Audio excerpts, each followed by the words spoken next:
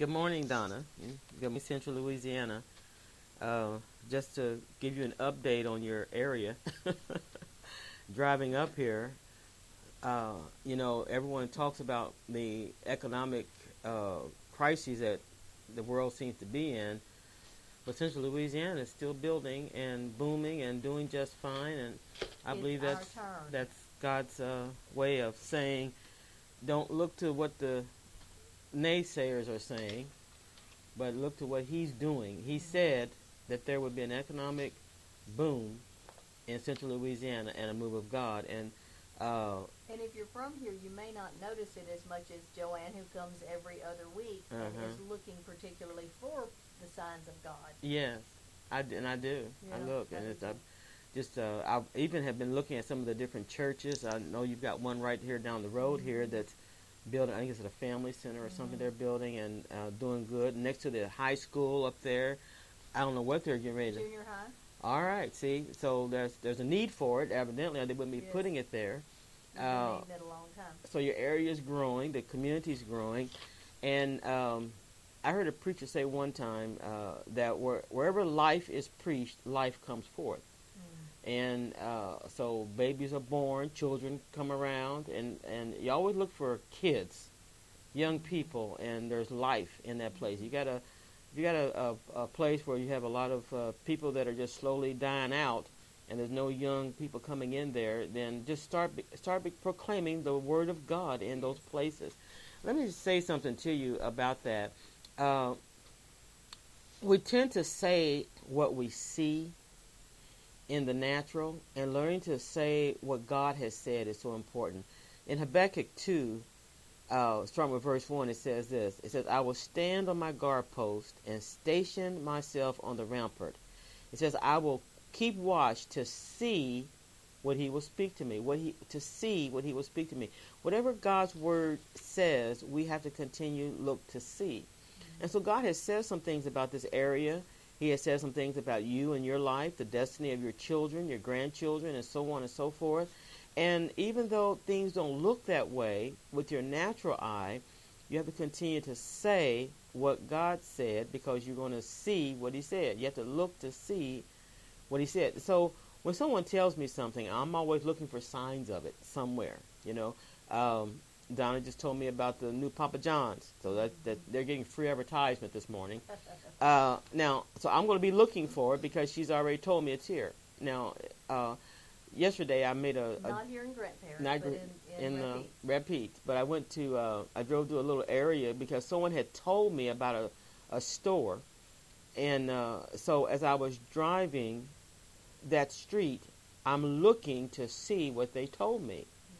That's so important, and that's very powerful when you something about it. They told me the name of the store.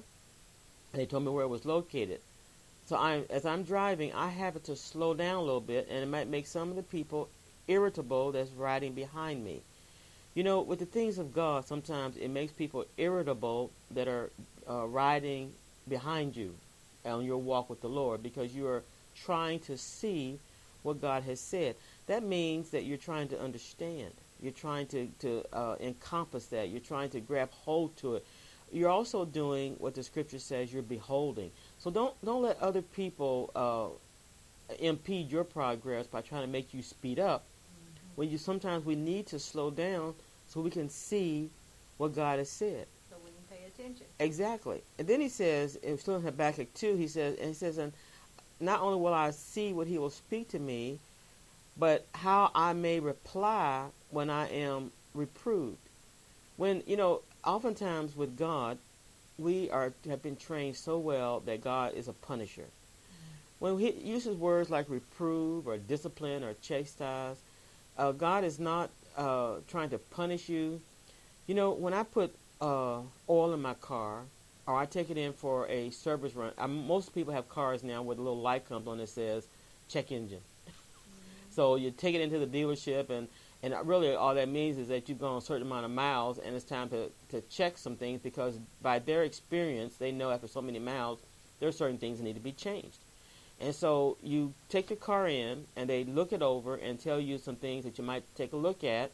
may have a belt that's starting to wear thin, or you might need to change the transmission fluid or something like that. That's called discipline. That's called chastening. That's even called reproving. Reproving would be if you got use an extension on your safety, on your what do you call it, your seat belt, that's not approved by the transportation department. You use a rubber band instead of something else. So you need to change that and use what's correct. That's called reproving. And so that's not, no one's punishing you. Sometimes we get delayed in what we're doing because of being chastened or being disciplined or being reproved. But that is just making a correction or an adjustment in our journey.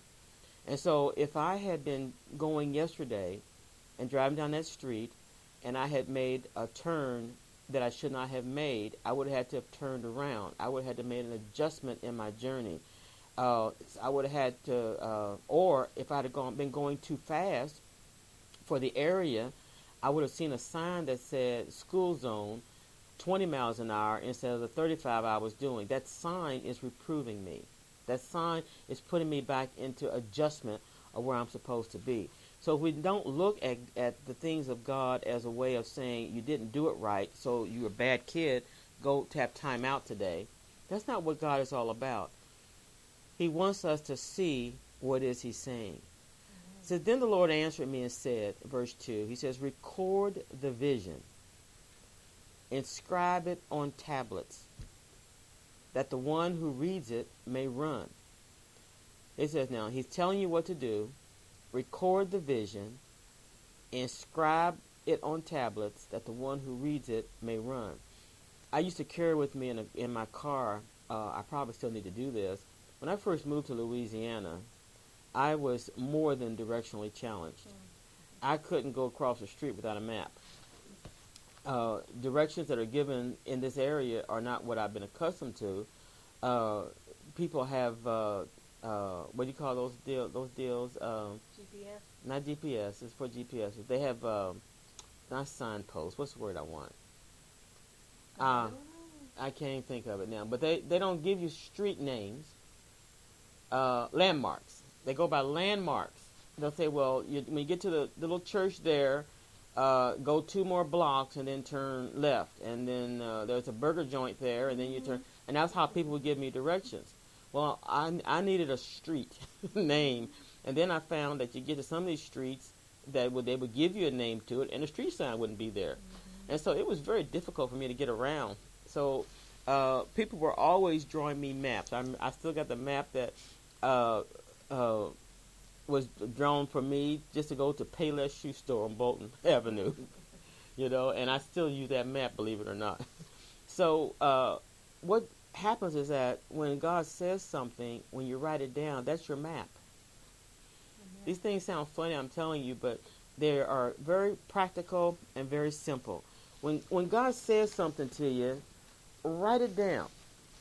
Write it down. You say, well, why? I'll remember it. No, you won't. I promise you won't. I'm learning that. Yeah. I keep thinking I'm going to remember it. And you won't. And sometimes the scripture does come to me. Write it down, make it blank.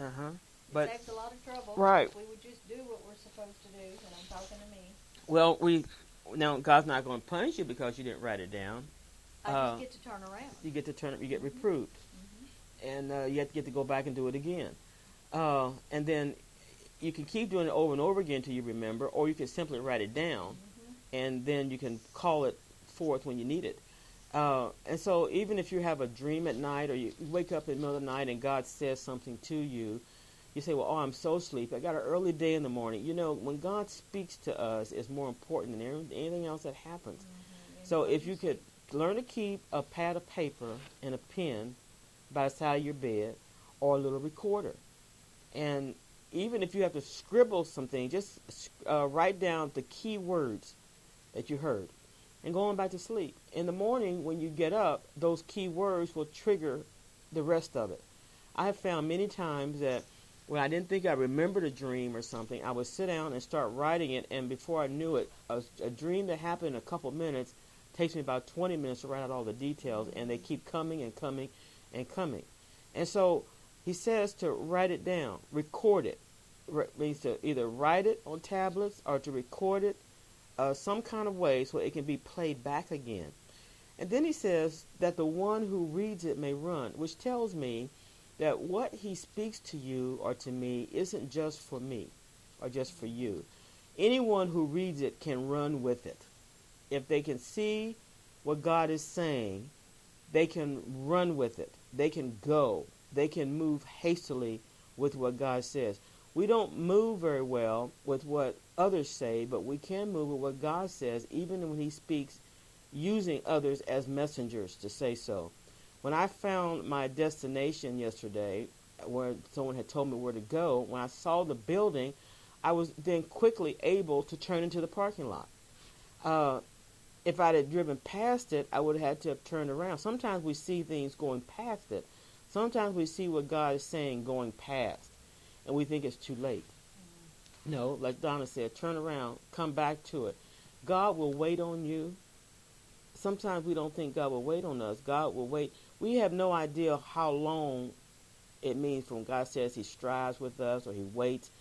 We have no concept of God's time. We only know time by our watches and our calendars.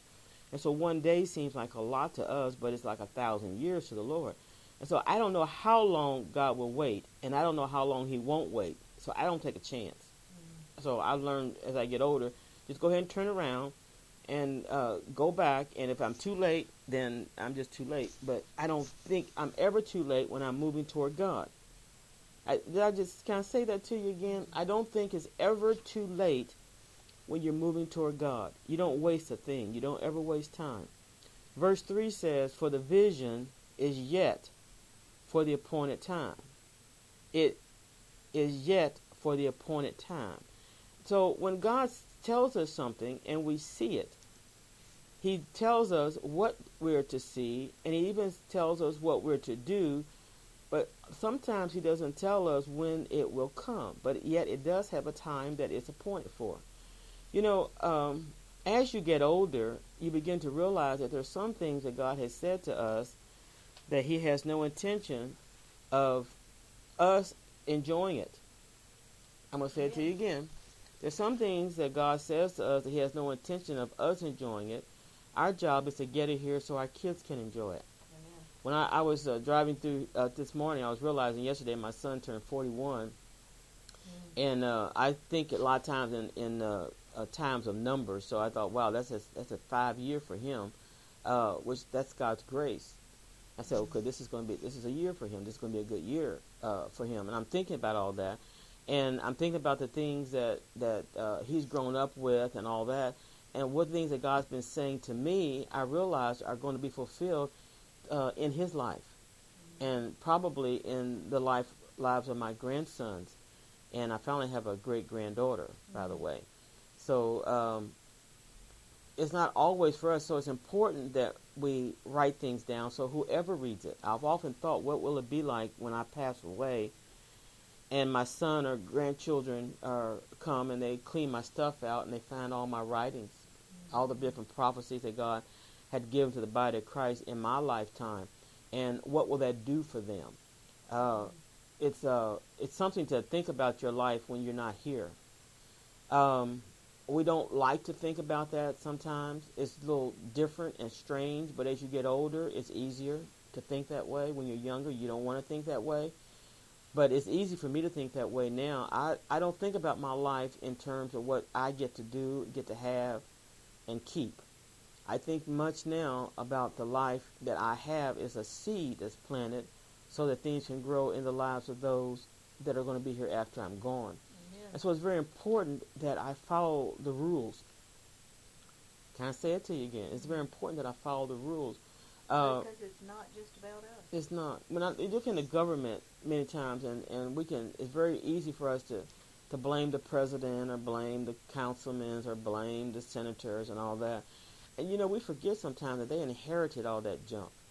They you move one man out of office and put another one in office, and the stuff that they get is the same stuff that the person that had it before them, and then they get to add more stuff to it. Doesn't say that they're good or bad or they couldn't be better, and I'm not saying that at all. But I am saying that some of the problems that they have, They make promises to you in campaigns that they know they can't keep, and you know they can't keep them either because they didn't create those problems. Just like President Obama came into office during the time of the Iraqi war. He didn't start that war. Nonetheless, he inherited that responsibility, and now he has to go through and make some decisions based upon other decisions that have already been made. And what we don't understand a lot of times about government, the same thing is about God's government, is that you just can't take a law, tear it up, throw it in the trash, start again. Mm-hmm. There's a process. There's due process of the law. And the same thing it is with God. You just can't come in and decide to take out a page of the Bible and say, well, that didn't work good, so we're just going to tear that up, and that doesn't exist anymore. It doesn't work that way. The vision is yet for an appointed time. It says it hastens toward the goal, and it will not fail. The vision, and this is really cool. It doesn't say you hasten toward the goal. All you need to do is see what he will say and decide how you're going to respond when you're reproved. You're going to record the vision. You're going to write it down so that you will read it and run with it. But the vision has a job too. It says the vision will hasten toward the goal and it will not fail. So the vision knows what it's supposed to do. See, it's just like when the water overflows a bank. The only reason why it overflows the bank because it expects a bank to be there. Otherwise, it wouldn't overflow. It rises and it expects something to stop it. It is expecting something to stop it. It only does what it's supposed to do. It rises. Nature does what it's supposed to do, and it expects something else to be there. But we counteract these things by the word of God. When Jesus cursed the fig tree, he didn't curse all fig trees. That tree was not supposed to bring forth any fruit because it was not in its season. But when Jesus required it, it was supposed to do what Jesus required, not what it required, not what it normally does. And so the vision hastens towards goal. It moves toward it because we begin to speak that word. We begin to look for it, and it energizes it, and it begins to move. And then it says it will not fail. Now, how much clearer can we be? It will not fail. It has an appointed time, and when that appointed time is there, it will be there. Now, how do you know when the appointed time? You ask God, and hopefully He'll tell you, and maybe He won't. What your job isn't to try to figure out when it's going to come. Your job is to believe. And if it shows up in a week, that's great. If it shows up in another generation, that's fine too. Because when you go to Hebrews 11, it says something else. Let's go there. Hold your place there and where you are, but go to Hebrews 11, and let's go to my favorite scripture I've been looking at for so long, verse 39, and it tells you about all these. Going through the whole book, it tells you about all the great things that they did, and it says in verse 39, it says, "And these all, having obtained a good report through faith, received not the promise, God having provided some better thing for us, that they without us should not be made perfect." But some of them, it says that in verse 35, it said, "Women received their dead raised to life again, and others were tortured, not accepting deliverance, that they might obtain a better resurrection." You see, there were many, they almost like they gave themselves in faith, not to the afflictions, but they gave themselves to the vision. And in giving themselves to the vision, they had to endure the afflictions. The same thing it says in Hebrews 12:2, that Jesus endured the cross for the joy set before him. And so the cross was not his goal. It was in process. It was en route to the goal. It was the cross is necessary. He had to go to the cross, but he's not on the cross. He's done with the cross. The people in the scriptures that they speak about in the book of Hebrews chapter 11, they weren't moving toward the afflictions. They weren't looking toward being martyrs. They weren't looking toward being sawn into, as one of the verses here says.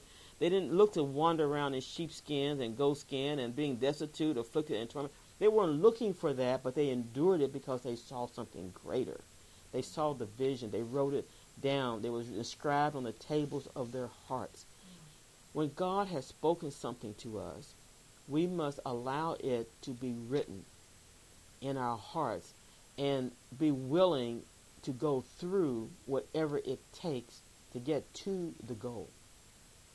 The goal is not the sufferings. The goal is not the afflictions. The goals are not the challenges or what I call bumpers in the road. That's not the goal. But those are going to be there before you get to it. Mm-hmm. He says, even though the vision may tarry, he says, wait for it. Hold on to it. For it will certainly come and it will not delay. It will certainly come and it will not delay. So, we have a promise. God says to us, he says, I'm giving you a land that's flowing with milk and honey. The children of Israel reached the promised land. The spies go over. They check it out. They find that everything that God said was true. But they ran into some bumpers in the road. And they let the bumpers in the road become their goal. Their goal became on how to avoid the bumpers in the road. Let me say something to you, saints. You will not ever be able to get to the goal without the bumpers. Mm-hmm. They're always going to be there. Am I talking negatively? No, I'm talking encouragingly. If you know they're going to be there, then you can plan for them. Mm-hmm. You say, well, how do I plan for them? The only way you can plan for a bumper in the road, because you don't know what that bumper is going to be. The Bible says in the book of Luke, it says when a man sits down and when he goes to build a house, he sits down and he counts the cost to see if he's going to have enough to finish. Enough what? Enough commitment. Mm-hmm. You see, I don't know the bumpers in the road yet ahead of me, but I have a goal. And it doesn't make any difference with those bumpers in the road. I'm committed to the goal, not to the bumpers. Amen. The bumpers have control of you as long as you're committed to them. If you are going to be stopped because of the afflictions, because of the challenges, because of the mundane things of life that crop up and say, well, because one of our biggest enemies of faith is time. Mm-hmm. It's not happening fast enough for us. And so if that's going to stop me, then I don't see what God said. Mm-hmm. I'm only seeing the bumpers. And sometimes the bumpers can be so big and so overwhelming that for a moment you can forget about what God said. That's why you write it down. You pull it out. Yourself of it. That's right. And let others remind you, because when others can read it, they can run with you toward it. It is so easy to get caught up in what is bad that's happening, the negative things. But it doesn't work that way. If you stay there with the bad things will continue to happen. One day you wake up and 20 or 30 years have passed by and you realize that you have been encumbered with the wrong goal. Mm-hmm. You've been messing with the wrong vision. And it's still there. Though it tarry, wait for it. Still move toward it. Even if it's for your children to enjoy it or to inherit it, do like David did with Solomon. Store up for them so they can build. David stored up so Solomon could build the temple. God did not want David to build it, but God let David store up. He'd store up resources. What kind of resources do we have for the next generation to be able to carry through the afflictions, the problems, the bumpers in the road that are going to come to yet get to the goal?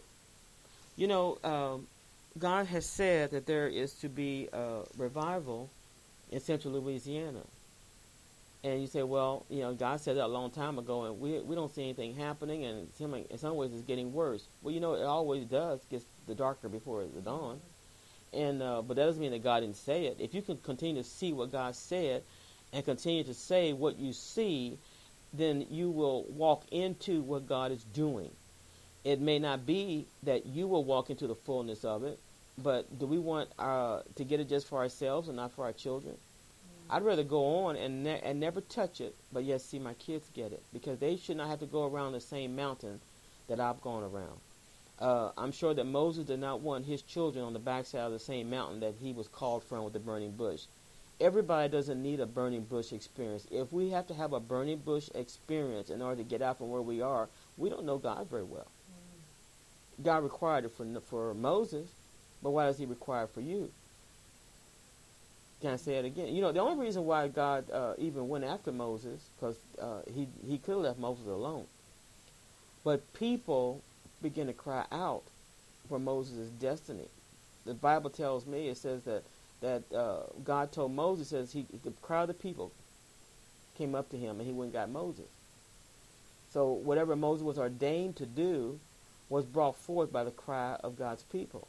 And so if you've not seen revival yet, maybe you haven't cried out.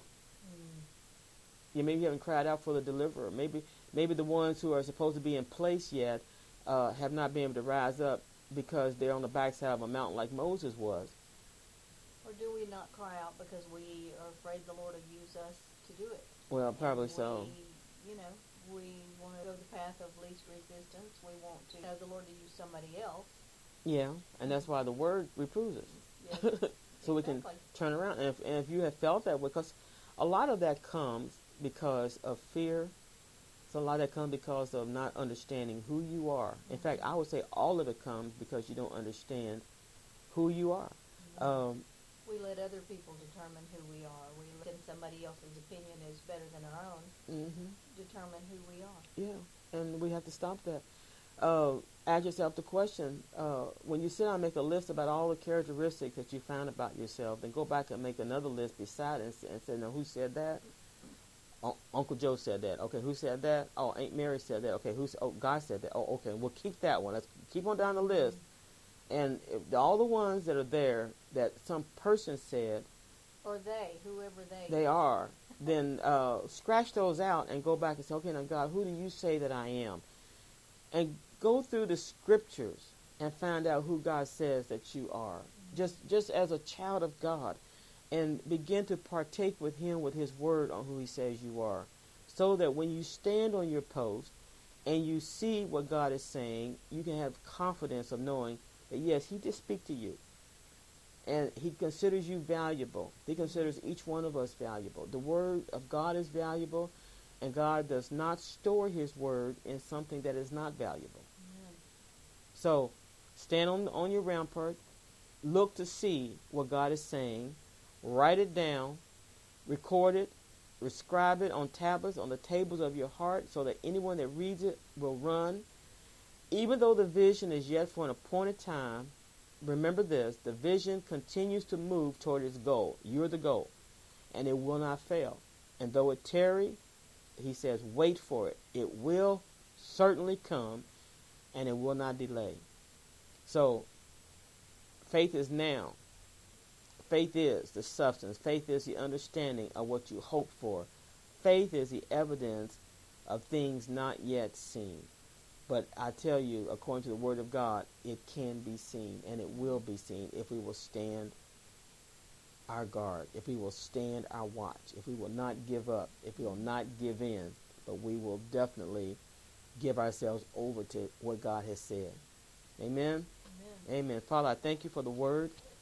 I thank you, Father, that Habakkuk 2 will become a reality in our lives. I thank you that you will bring understanding so that the enemy cannot steal this word of the kingdom from our hearts.